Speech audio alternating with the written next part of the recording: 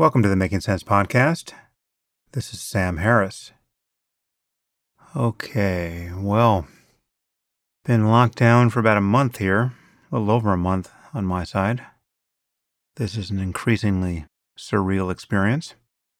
Anyway, I hope you're all staying reasonably sane and healthy.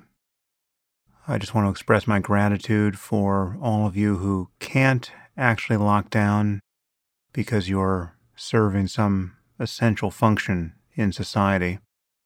Healthcare workers, frontline responders, those of you who are working in the supply chain, delivering packages and food, working in markets and pharmacies. We're all incredibly lucky to have you and totally dependent on you. So thank you for what you're doing. This episode of the podcast is yet another PSA. I think I've had 4 or 5 of those in a row.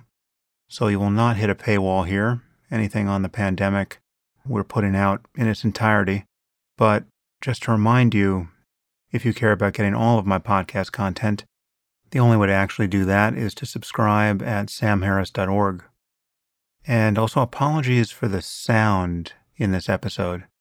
It's been my general practice of late to bring people into studios and record them professionally. The pandemic has made that impossible. We've been sending people microphones so they can record from home, but we can't control all the variables in their environment and how all that works out. So you'll hear some strange acoustics for one of our speakers today. You'll get used to it. It's by no means terrible.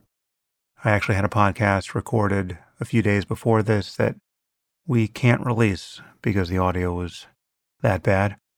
One can never be entirely sure what one's going to get under these conditions. But today's episode is perfectly fine, albeit not perfect. Okay. Today I'm speaking with General Stanley McChrystal and his colleague Chris Fussell. General McChrystal retired from the U.S. Army as a 4-star general after more than 34 years of service, and his last assignment was as the commander of all American and coalition forces in Afghanistan. He has written several books, one of which is a memoir titled My Share of the Task, which was a New York Times bestseller. He's also a senior fellow at Yale University's Jackson Institute for Global Affairs, and he's the founder of the McChrystal Group Leadership Institute. And his colleague on today's episode is Chris Fussell. Chris is a partner at the McChrystal Group, and he's the co-author with Stan of Team of Teams, which was also a New York Times bestseller. Chris was a commissioned naval officer, and he spent 15 years in the Navy SEALs in various points around the globe. He also served as the aide-de-camp to General McChrystal during his final year commanding the Joint Special Operations Task Force, fighting al-Qaeda. Chris is also on the board of directors of the Navy SEAL Foundation, and he's a member of the Council on Foreign Relations. And he also teaches at the Jackson Institute at Yale University. And in this podcast, we focus on the COVID-19 pandemic. We discuss our initial mistakes in responding to it, the nature of the ongoing crisis, the threat of a breakdown in social order, the problem of misinformation, the consequences of dishonesty from the government, the prospects of a nationwide lockdown, the trade-off between personal freedom and safety, the possible threat of tyranny, concerns about the global supply chain and the price of oil going too low, the safeguarding of the 2020 presidential election, and other topics. So, without further delay, I bring you Stan McChrystal and Chris Fussell.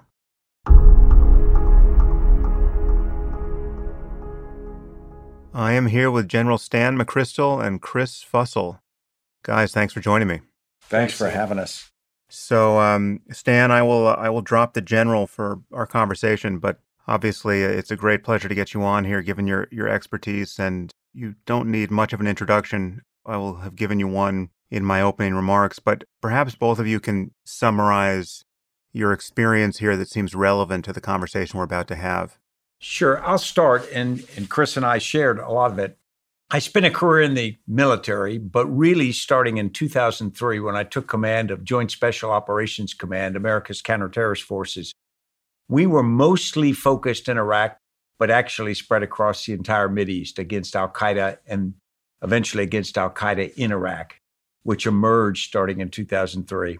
And what happened was we were a purpose-built counterterrorist force for precision, almost elegantly precise operations, but not on a very high tempo. Then we ran into this new entity, Al Qaeda in Iraq, that was amorphous, viral like entity that was opportunistic. It was wickedly fast. It learned constantly, adapted to the conditions everywhere it was. And it was really lethal. And for about 2 years, they were defeating us. No matter what we did, they were just a different threat that we weren't ready for. So what we did is in the middle of the fight, we transformed the organization, not as much organizationally as culturally. We moved to a distributed operation where we operated from 76 different bases simultaneously. We had to synchronize ourselves every 24 hours because that was the pace of the war. We had to change the mindset of how operations were conceived and approved. We had to push approval way down close to people, close to the action. And yet we all had to stay collaborative so that we had a common picture, a common shared consciousness of what was happening. It feels an awful lot like what is happening with COVID-19 right now. And so my background really, that's the time when my beliefs on leadership started to shift pretty dramatically. And then in 2010, when I retired, we founded the McChrystal Group on the hypothesis that our experience was not really unique to war or counterterrorism. It was to the age of complexity and speed, which has changed the environment we operate in. And Sam, I joined the military, the Navy in the late 90s, went straight into the SEAL teams and spent about a little over 15 years there in that community. And in 2003, went through the selection to become part of the counterterrorism task force that Stan McChrystal would oversee for about 5 years during the peak years of transforming that organization from top down and linear into distributed network model. And so for a few years, got to see it on the front edge, forces on the ground, outposts around the world, around the fight. Then spent a year on Stan's staff as his aide de camp, sort of like a chief of staff you'd find in the civilian world, and got to see that from the strategic level, watching how really a global enterprise had transformed the way it communicated decentralized decisions. I'd been on the receiving end of that, but then got to see it from behind the scenes, got deeply interested in the network methodology that is, again, so pertinent today as well. Went on to study that in grad school, went back to my SEAL command for a few more years. And then in 2012, came here and have been partnered with Stan ever since that time. Nice. Well, so there are many ways we could have this conversation. I mean, so your expertise with respect to distributed organizations and the resilience that one has to build in by organizing in new ways, that obviously there's a positive side to that. I mean, you're learning from having bumped up against terrorist organizations, but all of this is relevant for how businesses now need to proceed under these new and highly disruptive conditions. So we can talk about what people can do and should do in the business community to make themselves more resilient. But I want us to focus on the ways in which our fairly inept response thus far to the pandemic, in particular in the United States, I don't know if you share that judgment. I would love to get your take on just how you think our response has gone so far. But however well or ineptly we respond, there are downside risks to, virus aside, an economic collapse that we all need to be mindful of. And in particular, I'm concerned about social cohesion. And again, this could be a generic conversation for some future pandemic, right? Let's say this is COVID-19 is a dress rehearsal for something much worse. I want to get a sense from you guys about what you're thinking about and watching for and worrying about, and the kinds of advice, you would be giving to the government and to businesses and to individuals in light of the possible knock-on effects of what is on one level an epidemiological problem and on another, a quickly growing an economic one. Absolutely. And Sam, what I'll do is I'll start and frame up what I think the situation has evolved to, and then pass it to Chris, because he and I have spent a lot of time talking about the social cohesion part. If we think about the threat right now, this amorphous, viral, frightening threat of a pandemic mixed with literally a shutdown or a seizing up of the world's economy on a short-term basis, has us frightened by something we can't touch or feel, but we know is deadly. And it also has us terrified because our economic well-being, our security of our future is in doubt. If we look at the United States, as the pandemic started to appear, first in China and then little places elsewhere, our first response was not to be as candid with the American people as we should have been. And I think several things came out of that.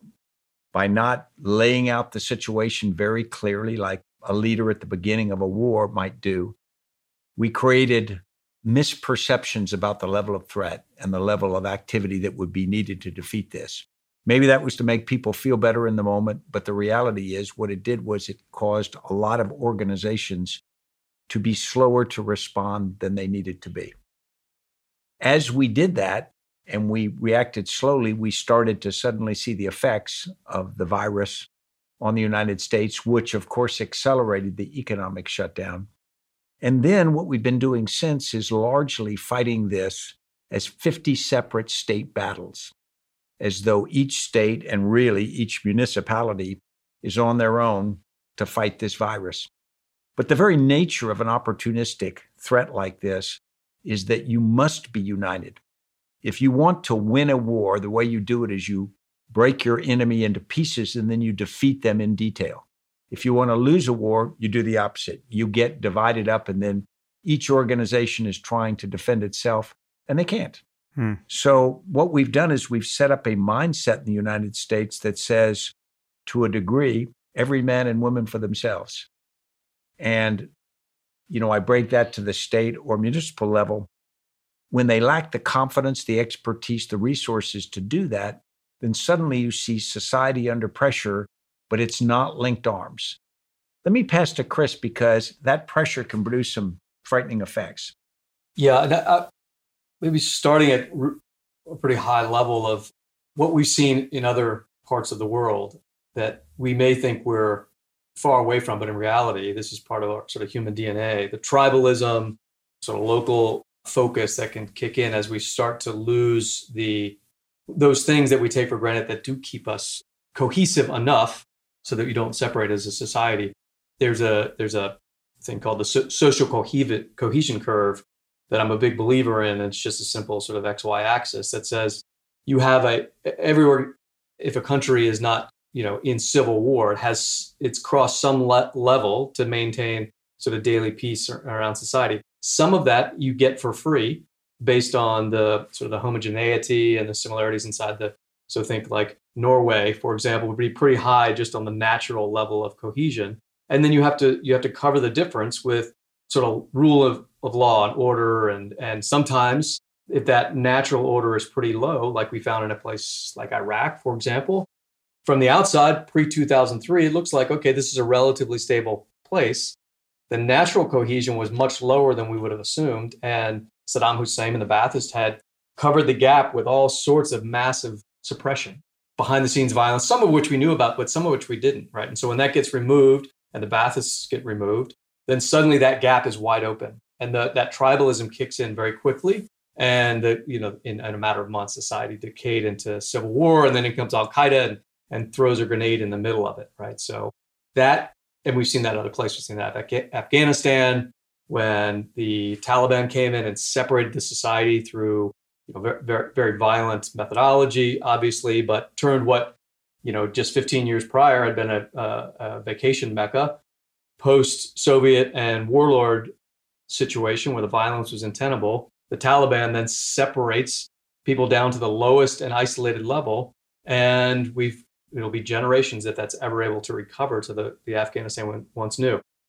Balkanization in the 90s, et cetera, et cetera. So we've seen examples of this. We have to be, and to Stan's point, as things get separated down to the state and local level, that will further decay potentially down into socioeconomic lines, some of which are already seem to start to trickle up in the news, whether it's between healthcare, food shortages, those sorts of things.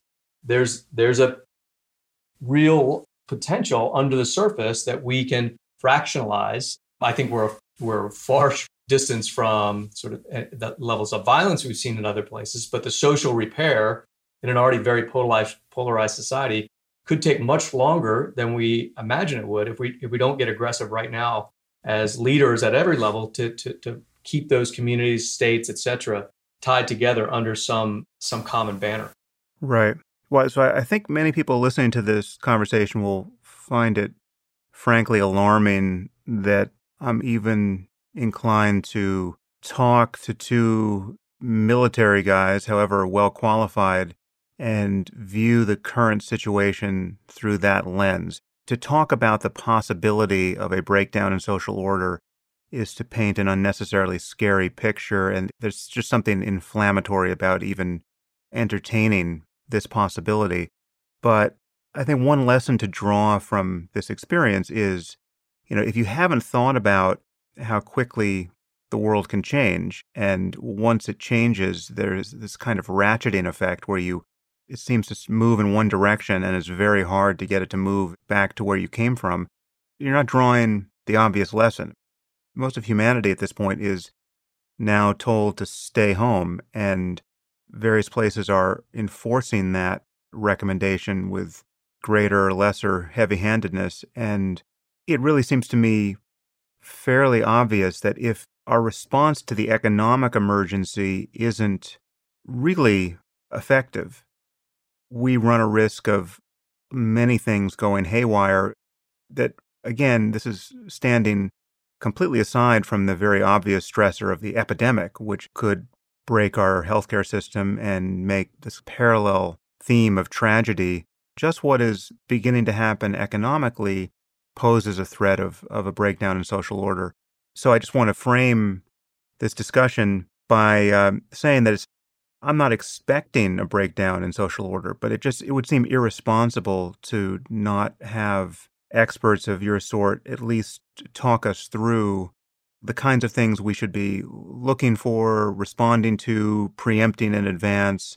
I'll give you one example. So like in Los Angeles, it was just recently advertised that some very nice stores on Rodeo Drive in Beverly Hills had boarded up their windows with plywood, obviously anticipating the problem of looting. And when I saw that, on the one hand, you could interpret that as a signal of, heightened risk, but conversely, it's also just a message sent to, it's almost like broken windows policing run in reverse. It's just a bad message of social distrust sent to all of society. But when you start to see things like that, I see a kind of unraveling beginning, which we should want to figure out how to arrest. And there are other rumors that, I don't know if this is official, but I have this on fairly good authority, that police departments are policing quite differently now because they don't want to be up close and personal with people when they don't have to. They don't want to be putting people into jails where this contagion could be exploding. The courts, they're not impaneling juries. Our justice system is grinding to a halt as well, and therefore there are crimes that are not being prosecuted and crimes that are not being even responded to at the level of policing. So, this is the kind of thing that, again, is moving in the wrong direction when you're talking about social order. So I just wanted to put that out to both of you. And I think it's only responsible for leaders at every level to recognize, what is similar about a current problem or crisis and what's different. And there are variables here that we've never dealt with. We've certainly seen, natural disaster, Hurricane Sandy type stuff. That's when the gritty nature of our society comes out. But the variable that's different there is, and we all love seeing this, right? Neighbors support neighbors. They come out, they rebuild a house, they go to the hospital and volunteer their time, et cetera. We can't do that in this situation. Like it only makes the problem worse if you try to play to your strongest side of your nature and help one another out. So we have to separate, and that adds fuel potentially to the fire that you're talking about. And I think one of the things, in a good way, like I like to say, society is the thing you don't notice. It lives in the background if you live in a good society, right? But if you've been to places where that was the truth, and then very quickly it's not the truth. My first experience with this was pre-2001, spending time in Croatia, training with units there, and got to be good friends with a Croatian, their special operations units, an officer there, who had been married to a Serbian woman. They still were. And when the war started, they had 12 hours to make a decision. Were they going to go back to her village or were we going to stay in Croatia? They decided to stay in Croatia. And he's told me this whole story as we got to know each other. His unit went back and fought in the village where his wife was from. And his children's grandparents had lived there. And that had happened in a matter of, 18, 24 months and lasted a generation, right? And that was a level of intermarrying, common language, common culture that would have seemed absolutely seamless to an outsider. And so, yeah, you have to think through how you can fight it, you can get ahead of it, but leaders have to be very deliberate about how are we going to hold these social ties during together when we have to be physically apart. Yeah, I just want to echo the point you made about how bizarre and unnatural this problem is. I mean, this is not at all like any other sort of natural disaster because keeping people apart is the first and only remedy at this moment. And that's the antithesis of all of the ethical and political silver linings societies can tend to find when everyone has to respond to a crisis. It really is almost engineered for a bad outcome. So how do you think we should be messaging around this? Because one of the things that is especially insidious about the current crisis is there's a political overlay to everything, or at least people have to burn a lot of fuel trying to fight themselves free of it. And so the messaging around this being a problem is, balkanized with respect to politics. There are many people who, for the longest time, seem to think this was all a hoax. It's a media-driven narrative designed to harm the president's reelection prospects. And many people seem to have recovered from that, but certainly not everybody. And I don't know how much time you guys spend on social media, but I'm encountering, Pizzagate level conspiracy theories around basic terrestrial facts of epidemiology. And it's pretty weird out there in the information space. We can take any piece of this you want, but just in terms of what is being communicated, how it's being communicated, how we get on the same page with respect to this now two crises, again, COVID and the economy. What are your thoughts there? Let me start first with the idea of what keeps people believing and operating according to the rules of a society. And I think it's based on confidence. The value of money is based on the confidence that someone else will accept that money for what you need. The reason many people follow laws is because they believe there's a law and order system, that it's in their interest to follow laws because other people will then as well. Once you start to have a dearth of information, if we did a thought experiment and we said COVID-19 was approaching and suddenly all digital communications were cut off, television, phones, everything, suddenly people would fill their heads with whatever the idea of the potential threat is. We already see hoarding. We see increased sales of firearms recently during this. And those are glimmers of people losing confidence that the system is going to work. So now if you say, well, we haven't lost all communications, but our communications have become corrupted. They've been corrupted by politics and they've been corrupted by dishonesty as well, people just putting absolute disinformation out. And so people start to discount the truth. They start to act in a way that says, I'm not confident that society is going to work in the way that it was advertised and that I experienced before. And so now I've got to draw into my tribal group, whether it's my family or religion or race or whatever it is, draw together, which causes society to atomize more. You see that whenever a society is under huge pressure. Again, we saw it in Iraq. You see it during riots where people sort of go to the place they feel safest.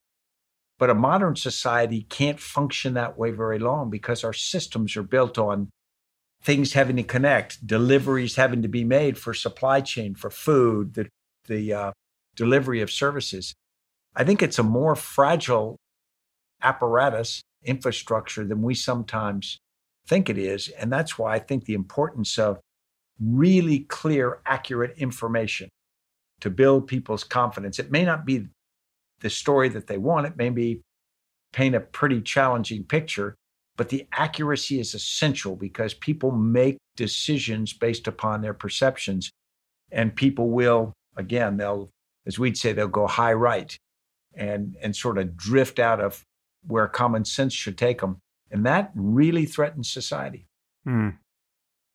That's something I've worried about, frankly, ever since Trump became president, because whatever one may like or not like about him, I think it is uncontroversial to say that his relationship to the truth, to a truly fact-based discussion about anything, is about as precarious as we have ever seen in not just politics, really just anywhere in public life.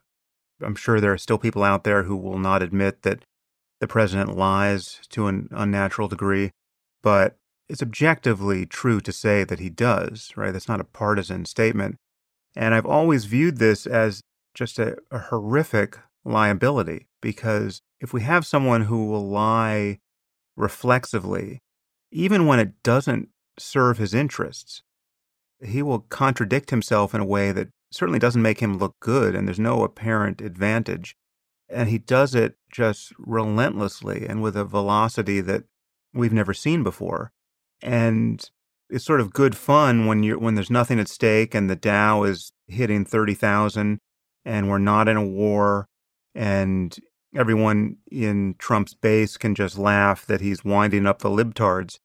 But now we really need leadership, and we really need to be able to trust the information we're getting from the White House. And, honestly, it just seems like something that cannot be corrected for, apart from the experts with their own reputations to maintain, however difficult that project is, messaging around him, whether they're standing within 6 feet of him or not.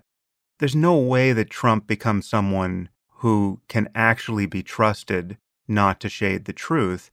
I know you guys have it's somewhat taboo for you to strike what seems to be a hard political note one way or the other, but I'm just wondering what your sense is of that and what to do in light of that, because to my eye, and at least 60% of the country's eye, this is a man who will lie about anything all the time for reasons far less grave than the kinds of reasons he's confronting now.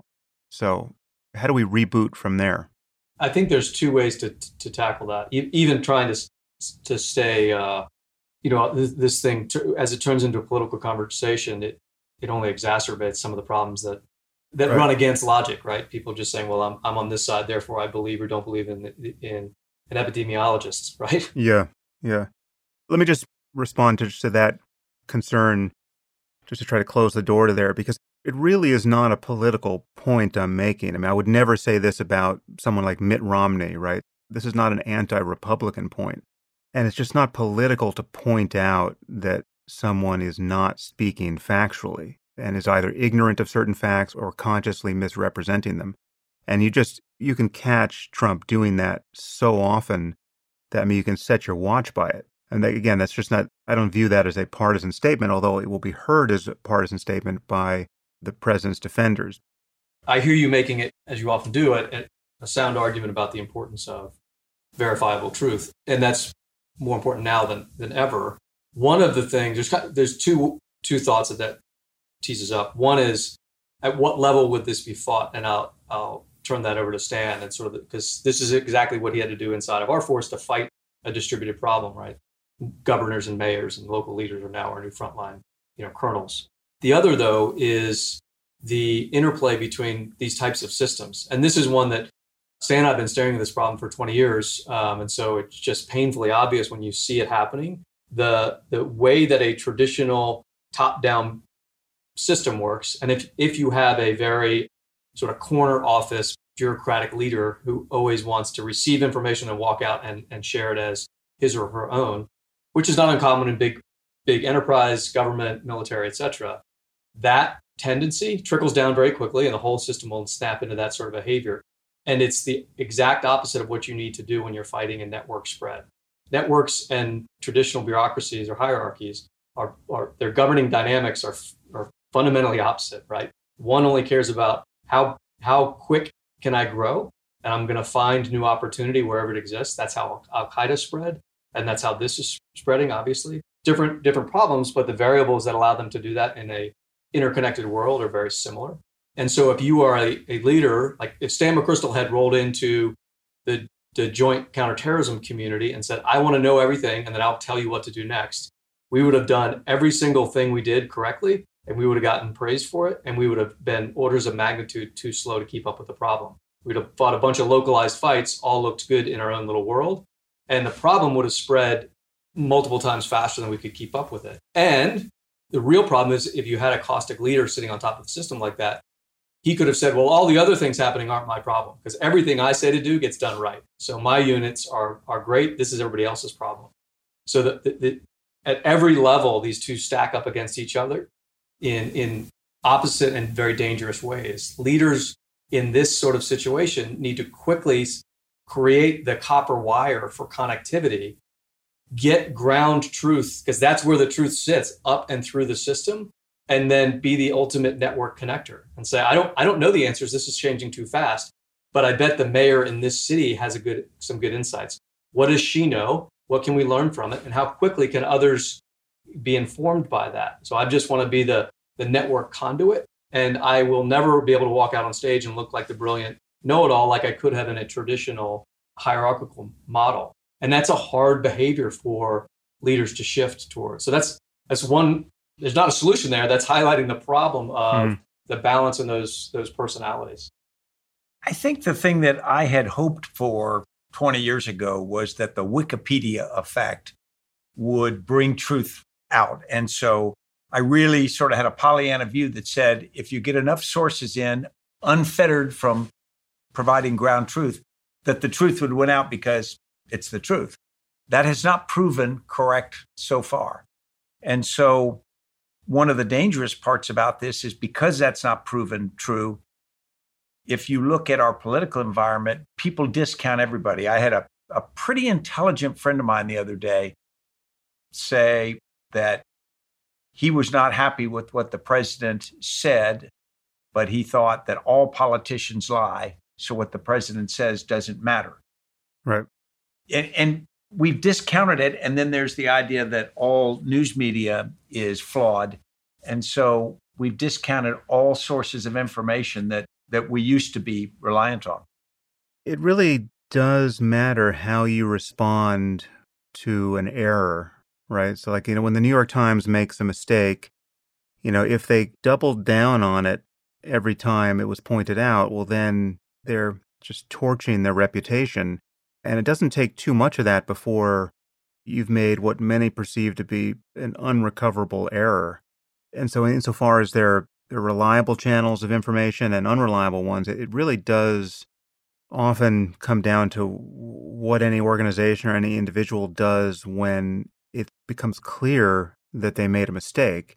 But one of the things that's so toxic about our information ecosystem right now is that because everyone can essentially silo themselves without even knowing they're doing it, but everyone can create enough of an echo chamber based on the kinds of news they like to hear, it just seems that many people become unreachable, right? There's always a conspiratorial rejoinder to a fact that is impossible to assimilate within your cherished conspiracy theory or worldview. And people can just stay stuck there. And then you're dealing with people for whom the sky is the limit based on allegations of the most insane intent behind any, I'm talking to people, not publicly at the moment, but privately, but people who have immense social media platforms who think that the problem is all made up, that COVID-19 is not even as bad as the flu,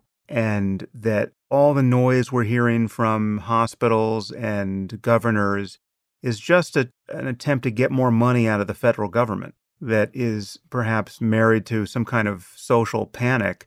And there's literally no there. We're going to wake up and realize that basically only 75-year-olds died from COVID-19, and most of them were going to die anyway from other conditions. I'm talking about people who have millions of followers on Twitter, and they're messaging this kind of contrarian attitude with respect to this that it's incredibly harmful. And one irony here is that this has hit the blue counties first, i.e. the big cities. And so it's only now beginning to make itself known in rural America and throughout the South. And we're just at the beginning of this thing, both epidemiologically and economically. Where do you think this goes once the difference between New York City and every other place in the country is no longer so stark?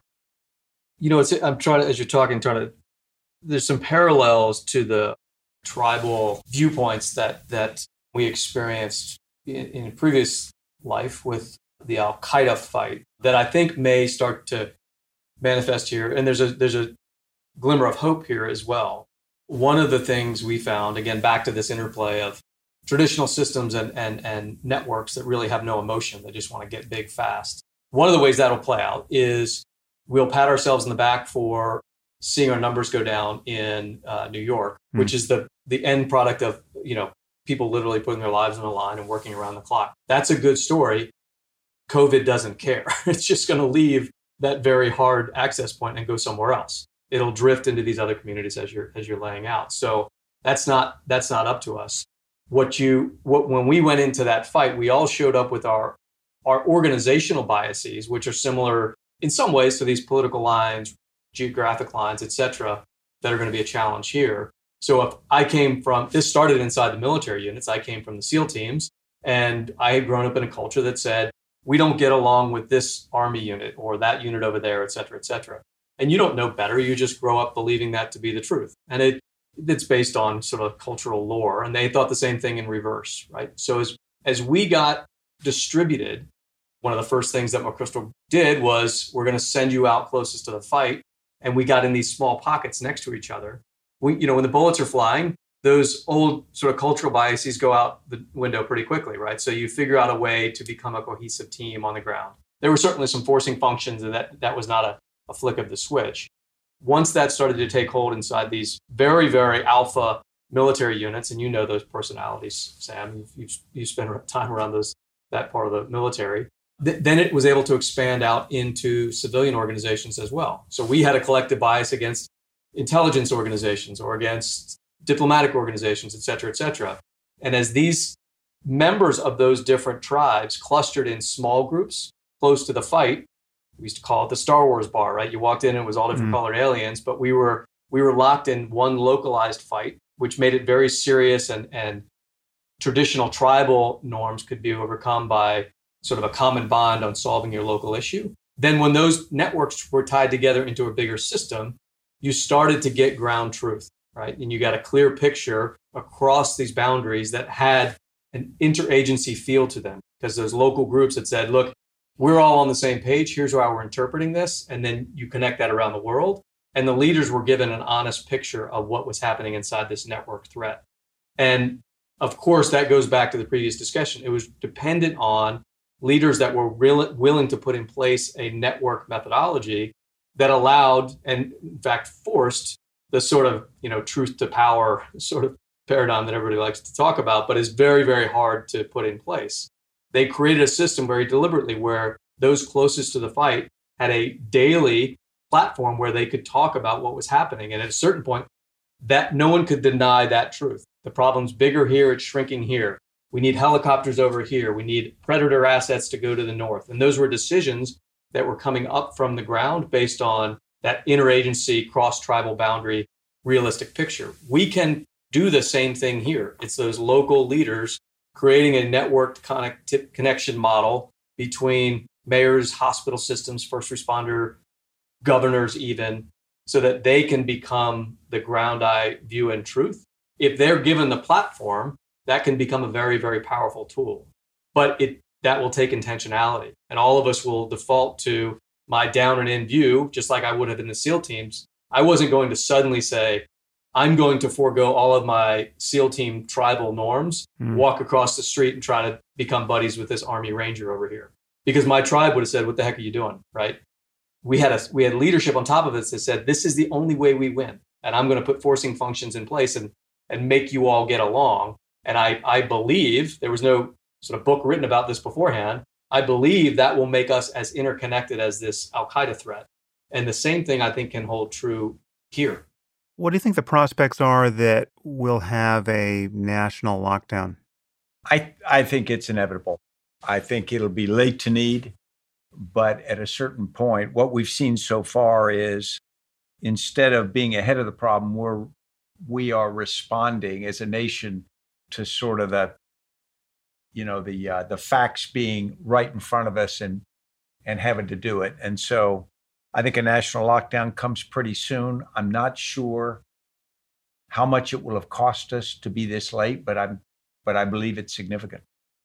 And this opens the door to another strand of concerns, which is the ways in which arguably a necessary response to a biological and economic emergency can be viewed as the aggregation of power and even the looming threat of tyranny, right? So we'll have a government that by definition will have more and more power, both overt, which is in this case imposing a lockdown, and how it's imposed, the details there will matter, but also just we're seeing really a hunger for increased surveillance, right? We want to be able to track the spread of this thing. We want to be able to track the efficacy of social distancing. Most people will have seen the video of all those cell phones leaving the beach in Fort Lauderdale and spreading out throughout the country. And these are now digital surveillance tools that the government will have more and more access to. And on some level, we have a scared population that will be eager to give away its privacy and some amount of freedom with both hands if it could possibly do some good here. And again, this is more of a ratcheting effect where, you keep turning the wheel in one direction and it becomes, or one could fear that it becomes very difficult to turn it back and to reset. So how do you think about the threat of tyranny or the perceived threat of tyranny as we enact a more comprehensive response to the problem? Yeah. Sam, I'm not as worried about it as some people are. If you go back in our history, we've always imposed measures we had to, whether it's passports to get in and out of the nation, whether it is TSA to protect airlines from terrorism, whether it's things we do policing wise just to make sure that people are safe on the streets. I think every nation, the society makes a trade-off between certain personal freedoms and then what's needed to keep the society from destroying itself. I think the technology has been growing, so it just makes it easier to have surveillance cameras or cell phone tracking or any number of these things. And I think society will make decisions. It will, like it has with the use of mobile devices, many of us have traded off a lot of our security for convenience. And I think people will be only too happy to trade off some of their convenience for, security from a pandemic or other threats. So I don't think it'll be as bad as we think. In fact, I think the population will sign up for it pretty easily.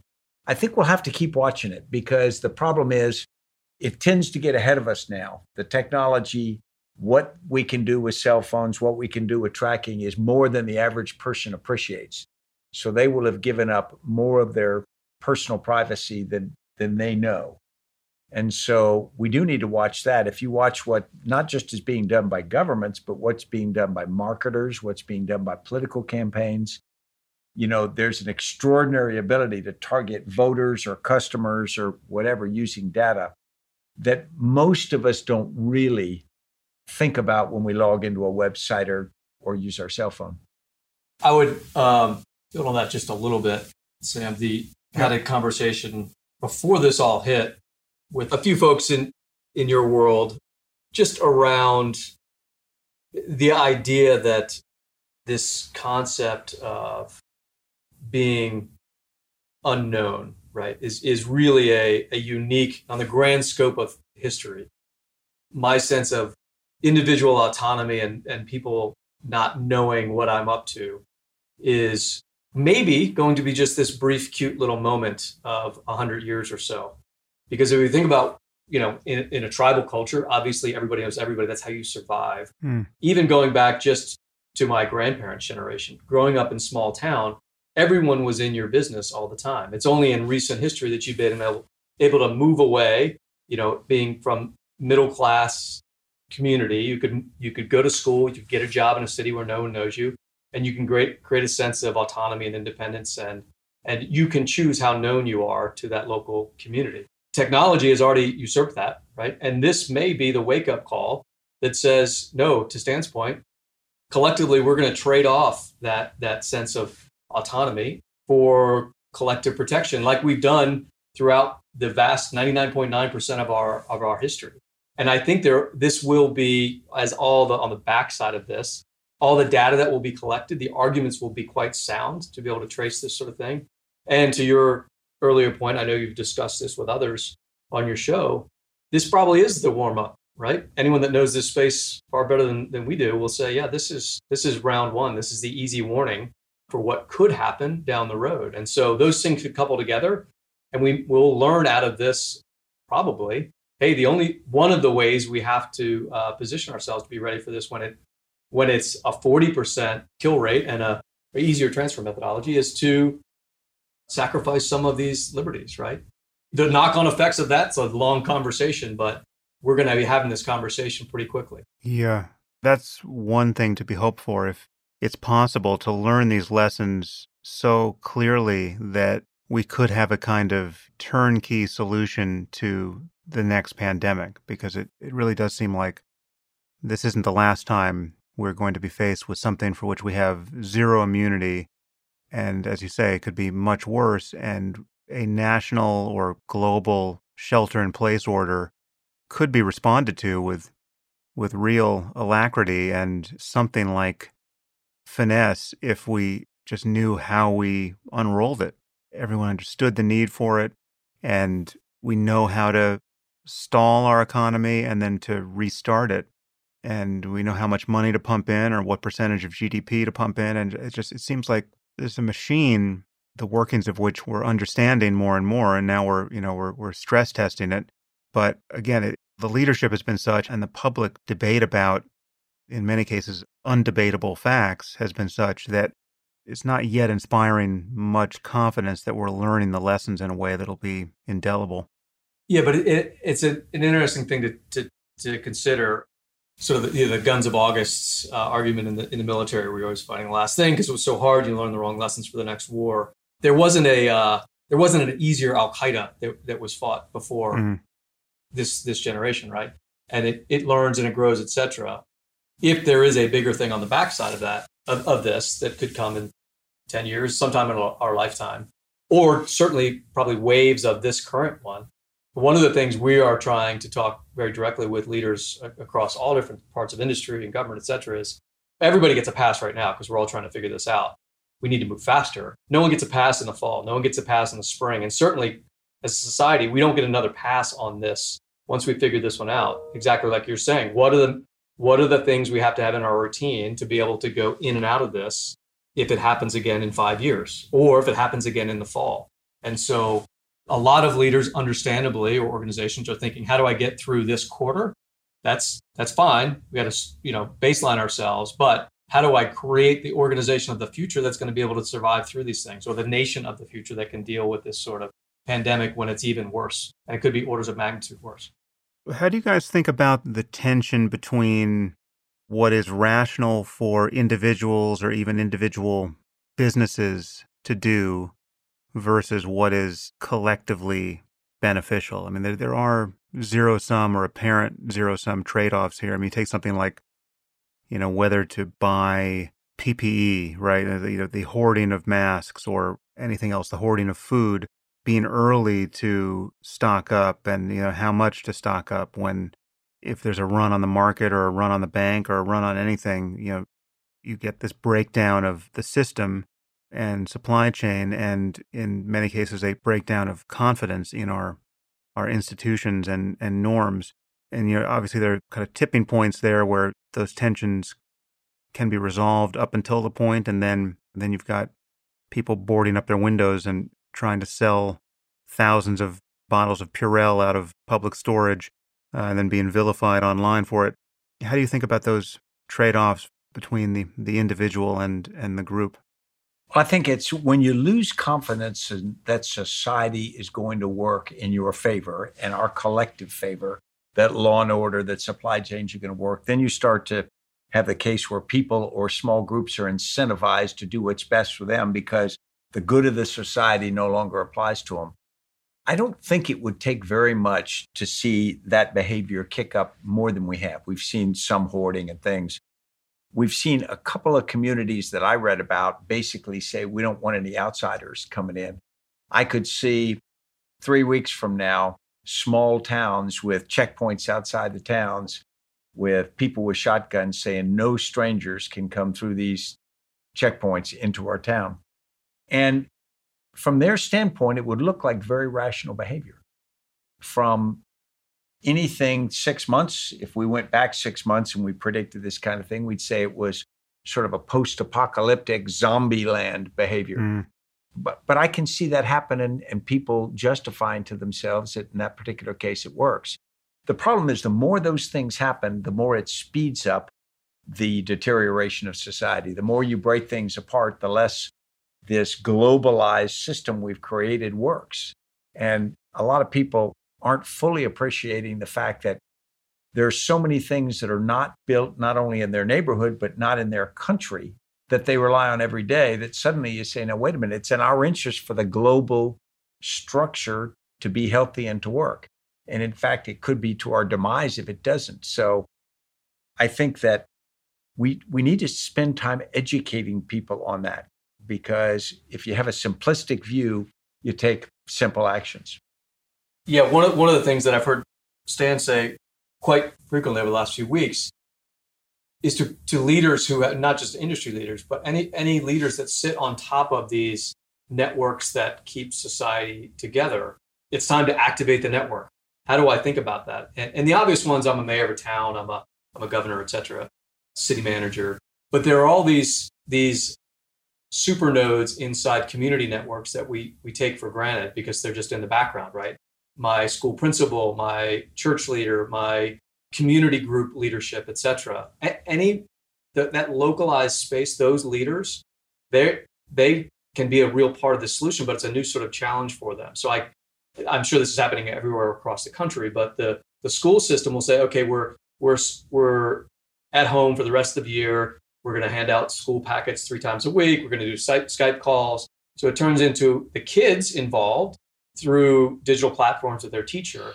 But those principals sit on top of these, especially in a place like DC or other larger cities, very diverse adult communities.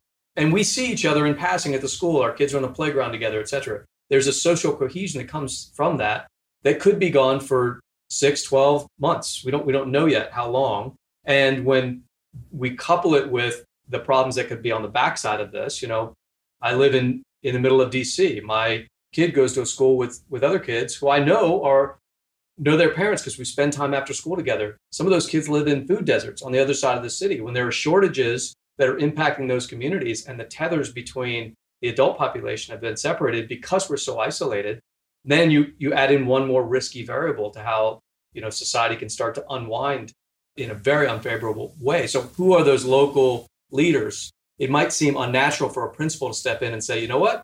Every 2 weeks, I'm going to do a Skype call with all the parents in my school because I want them to hear from each other. I want those ties to stay in place. That's never been part of their job description. But those are those invisible networks that we have to find ways to keep strong because we don't know how long this is going to last.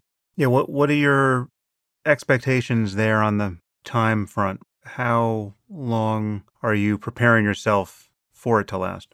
Yeah, we've talked a fair amount about it. I think we're going to see the effects of COVID-19 directly, meaning waves of it, into 2021, probably into the spring of 2021. I think that as society gets a little more prepared for it each time, that each one will be a little bit less impactful on us, will be better at doing certain things. But I think that the requirement to separate is probably likely again in the fall and maybe again in the winter or early spring, which is going to affect the economy. So I think if we think in that kind of a time horizon. We need to think about solutions that are not, everybody cocoon in their home for 2 weeks and then we emerge and it's all well. I think we're going to have to make organizations work, the distributed work environment for not just a few, but for most organizations are going to have to work. We're going to have to figure out how we take care of those people who have to be out physically doing it, not just first responders, but people in the supply chain and things like that. We're going to have to think through those because there's not an alternative. We have got to keep those fundamental wheels of society turning. And, I can remember from the Al-Qaeda fight, the last time I had a finish line in my head was when we were chasing Abu Musab al-Zarqawi in Iraq, who was the first, really well-known leader of AQI. Yeah. Al-Qaeda 2.0, he was sort of innovative, et cetera. And and I can remember having these conversations. I happened to be forward deployed during that time window. And we knew we were close. And the thinking was, this will be the finish line. When we get him, this war will start to wind down. And we got him. And within 2-3 days, everybody realized, oh, wait a second, that wasn't a finish line. There is no finish line in this thing. This is a new type of threat. Have you met Abu Bakr al-Baghdadi? Yeah. Right. And because you realize this is an ideology that exists in networks and it will just continue to thrive. So our challenge then was, A, it was a wake-up call, but B, how do we redesign ourselves? And of course, this is what our leadership had been saying to us for a while. We were just a little thick-headed, at least I was. How do we redesign ourselves to be able to survive through this much longer, unending, generational, infinite war that a network wants to fight? And if you take it with a rigid, we're going to be done by X date, then you're only setting yourself up for frustration and probably failure. What lesson do you draw around our dependency on a global supply chain here? Because many people were frankly astonished at how thin our supply was on many fronts. I think that the PPE issue has been the most galling for people. I mean, just the idea that we could so quickly run out of masks and that many of them need to be produced in China and China having the same problem. And then when you overlay the prospect of being in conflict with a country like China, and you recognize that most of our medication is coming either in whole or in part is coming from China and India. It's just, one person drew the analogy of outsourcing our ammunition to China, knowing full well that we could one day be in a shooting war with them, but we're expecting them to supply us with bullets. What lesson do you draw about what we actually need to take in-house for emergencies of this kind? Yeah, I think that one thing is the interdependencies between countries are grossly misunderstood because, as you say, we may say, okay, we're going to make all of our weapons here, all of our ammunition here, all of our key things, but then you find that key, basic materials or components of those are required. And like we found in our medical supply chain, we have interdependencies. This came from a focus on trying to be as efficient as possible, to reduce our costs as much as possible. And if you go to the doctrine of free trade, it makes sense. People should do that part of economic activity for which they are best suited. But it does create this mutual dependency that we are dependent upon the supply chain there, and they are dependent upon us for many things. Therefore, you've got to decide whether that's acceptable, whether they are a reliable enough partner, both politically, medically, militarily, for us to do that. And that's a consciousness that I think America has lacked for quite a while.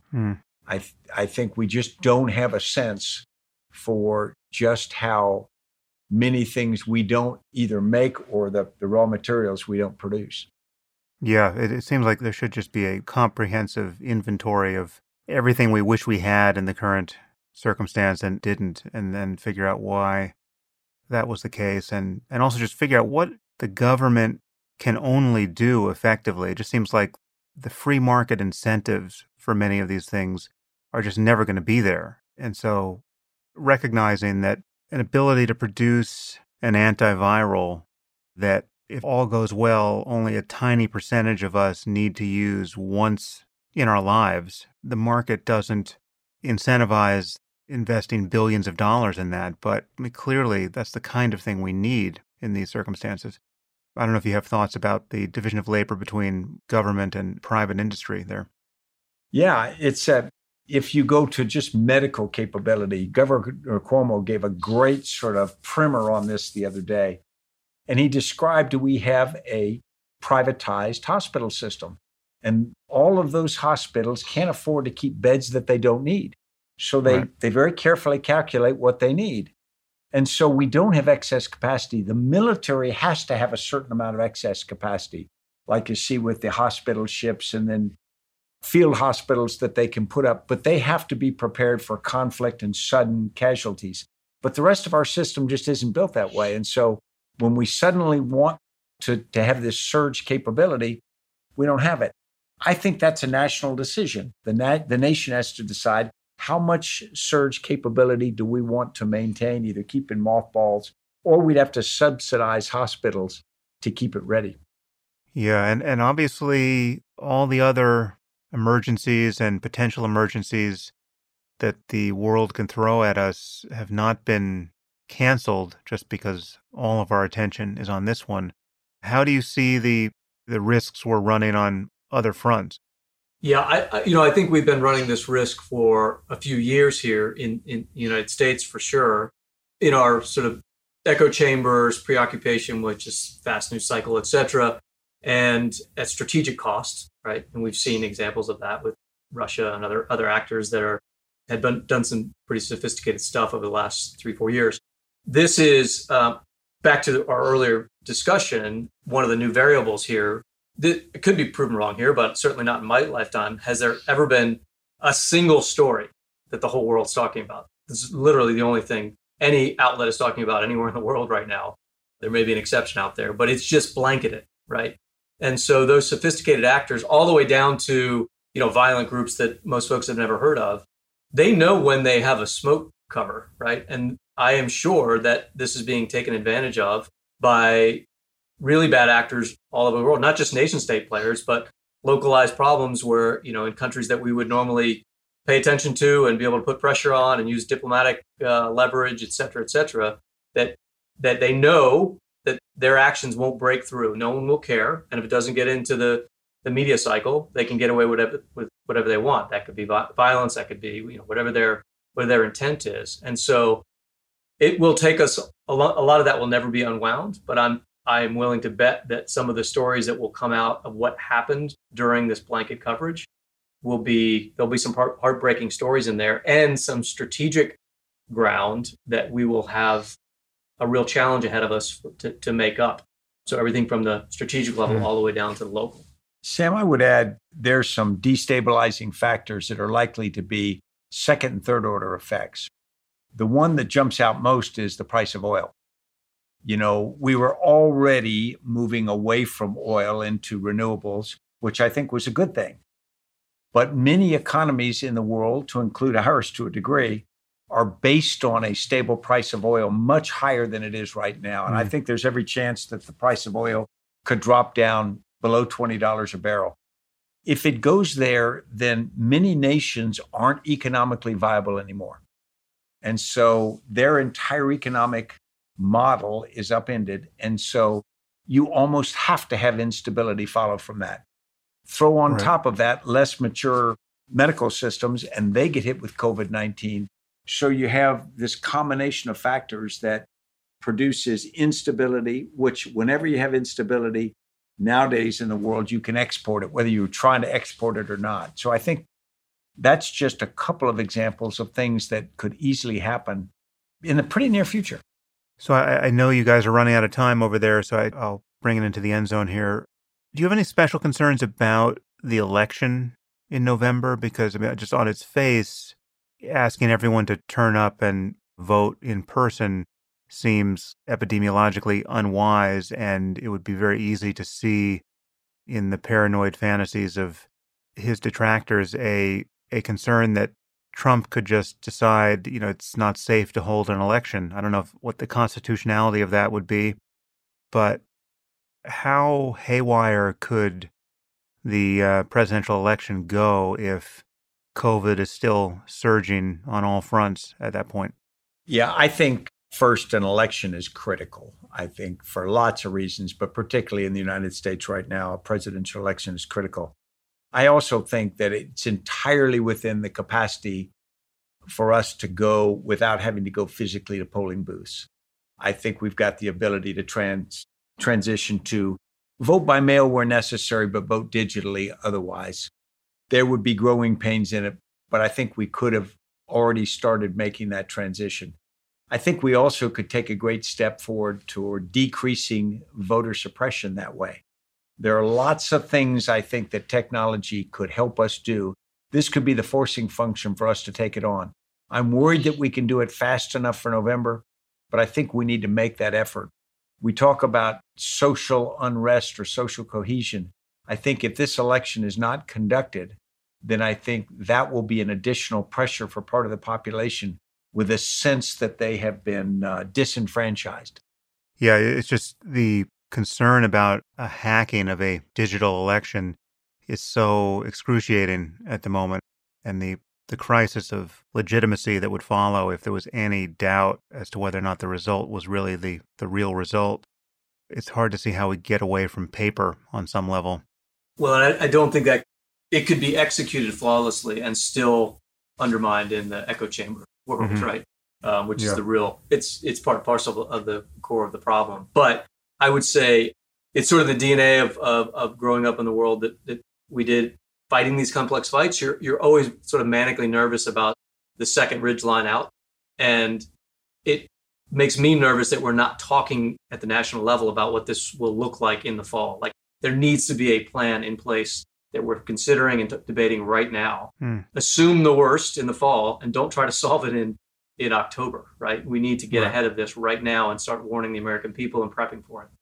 Well, I want to thank you both for the work you have been doing for many years and the work you'll continue to do. It's been great to get your expertise here on the podcast. Is there any place you would point people if they want to follow your work and understand what you're doing with businesses, and give us the relevant websites and social media handles? Sure. All of our stuff is hung on our corporate website, mcchrystalgroup.com, or Team of Teams is the first book we wrote together a few years back. That's a great primer on sort of theory of the case, that what we experienced overseas. And then, a quick search away, they can find Stan or myself on social media platforms. Great. Stan, Chris, thank you so much for your time. Sam, thank you for having us. Thanks, Sam.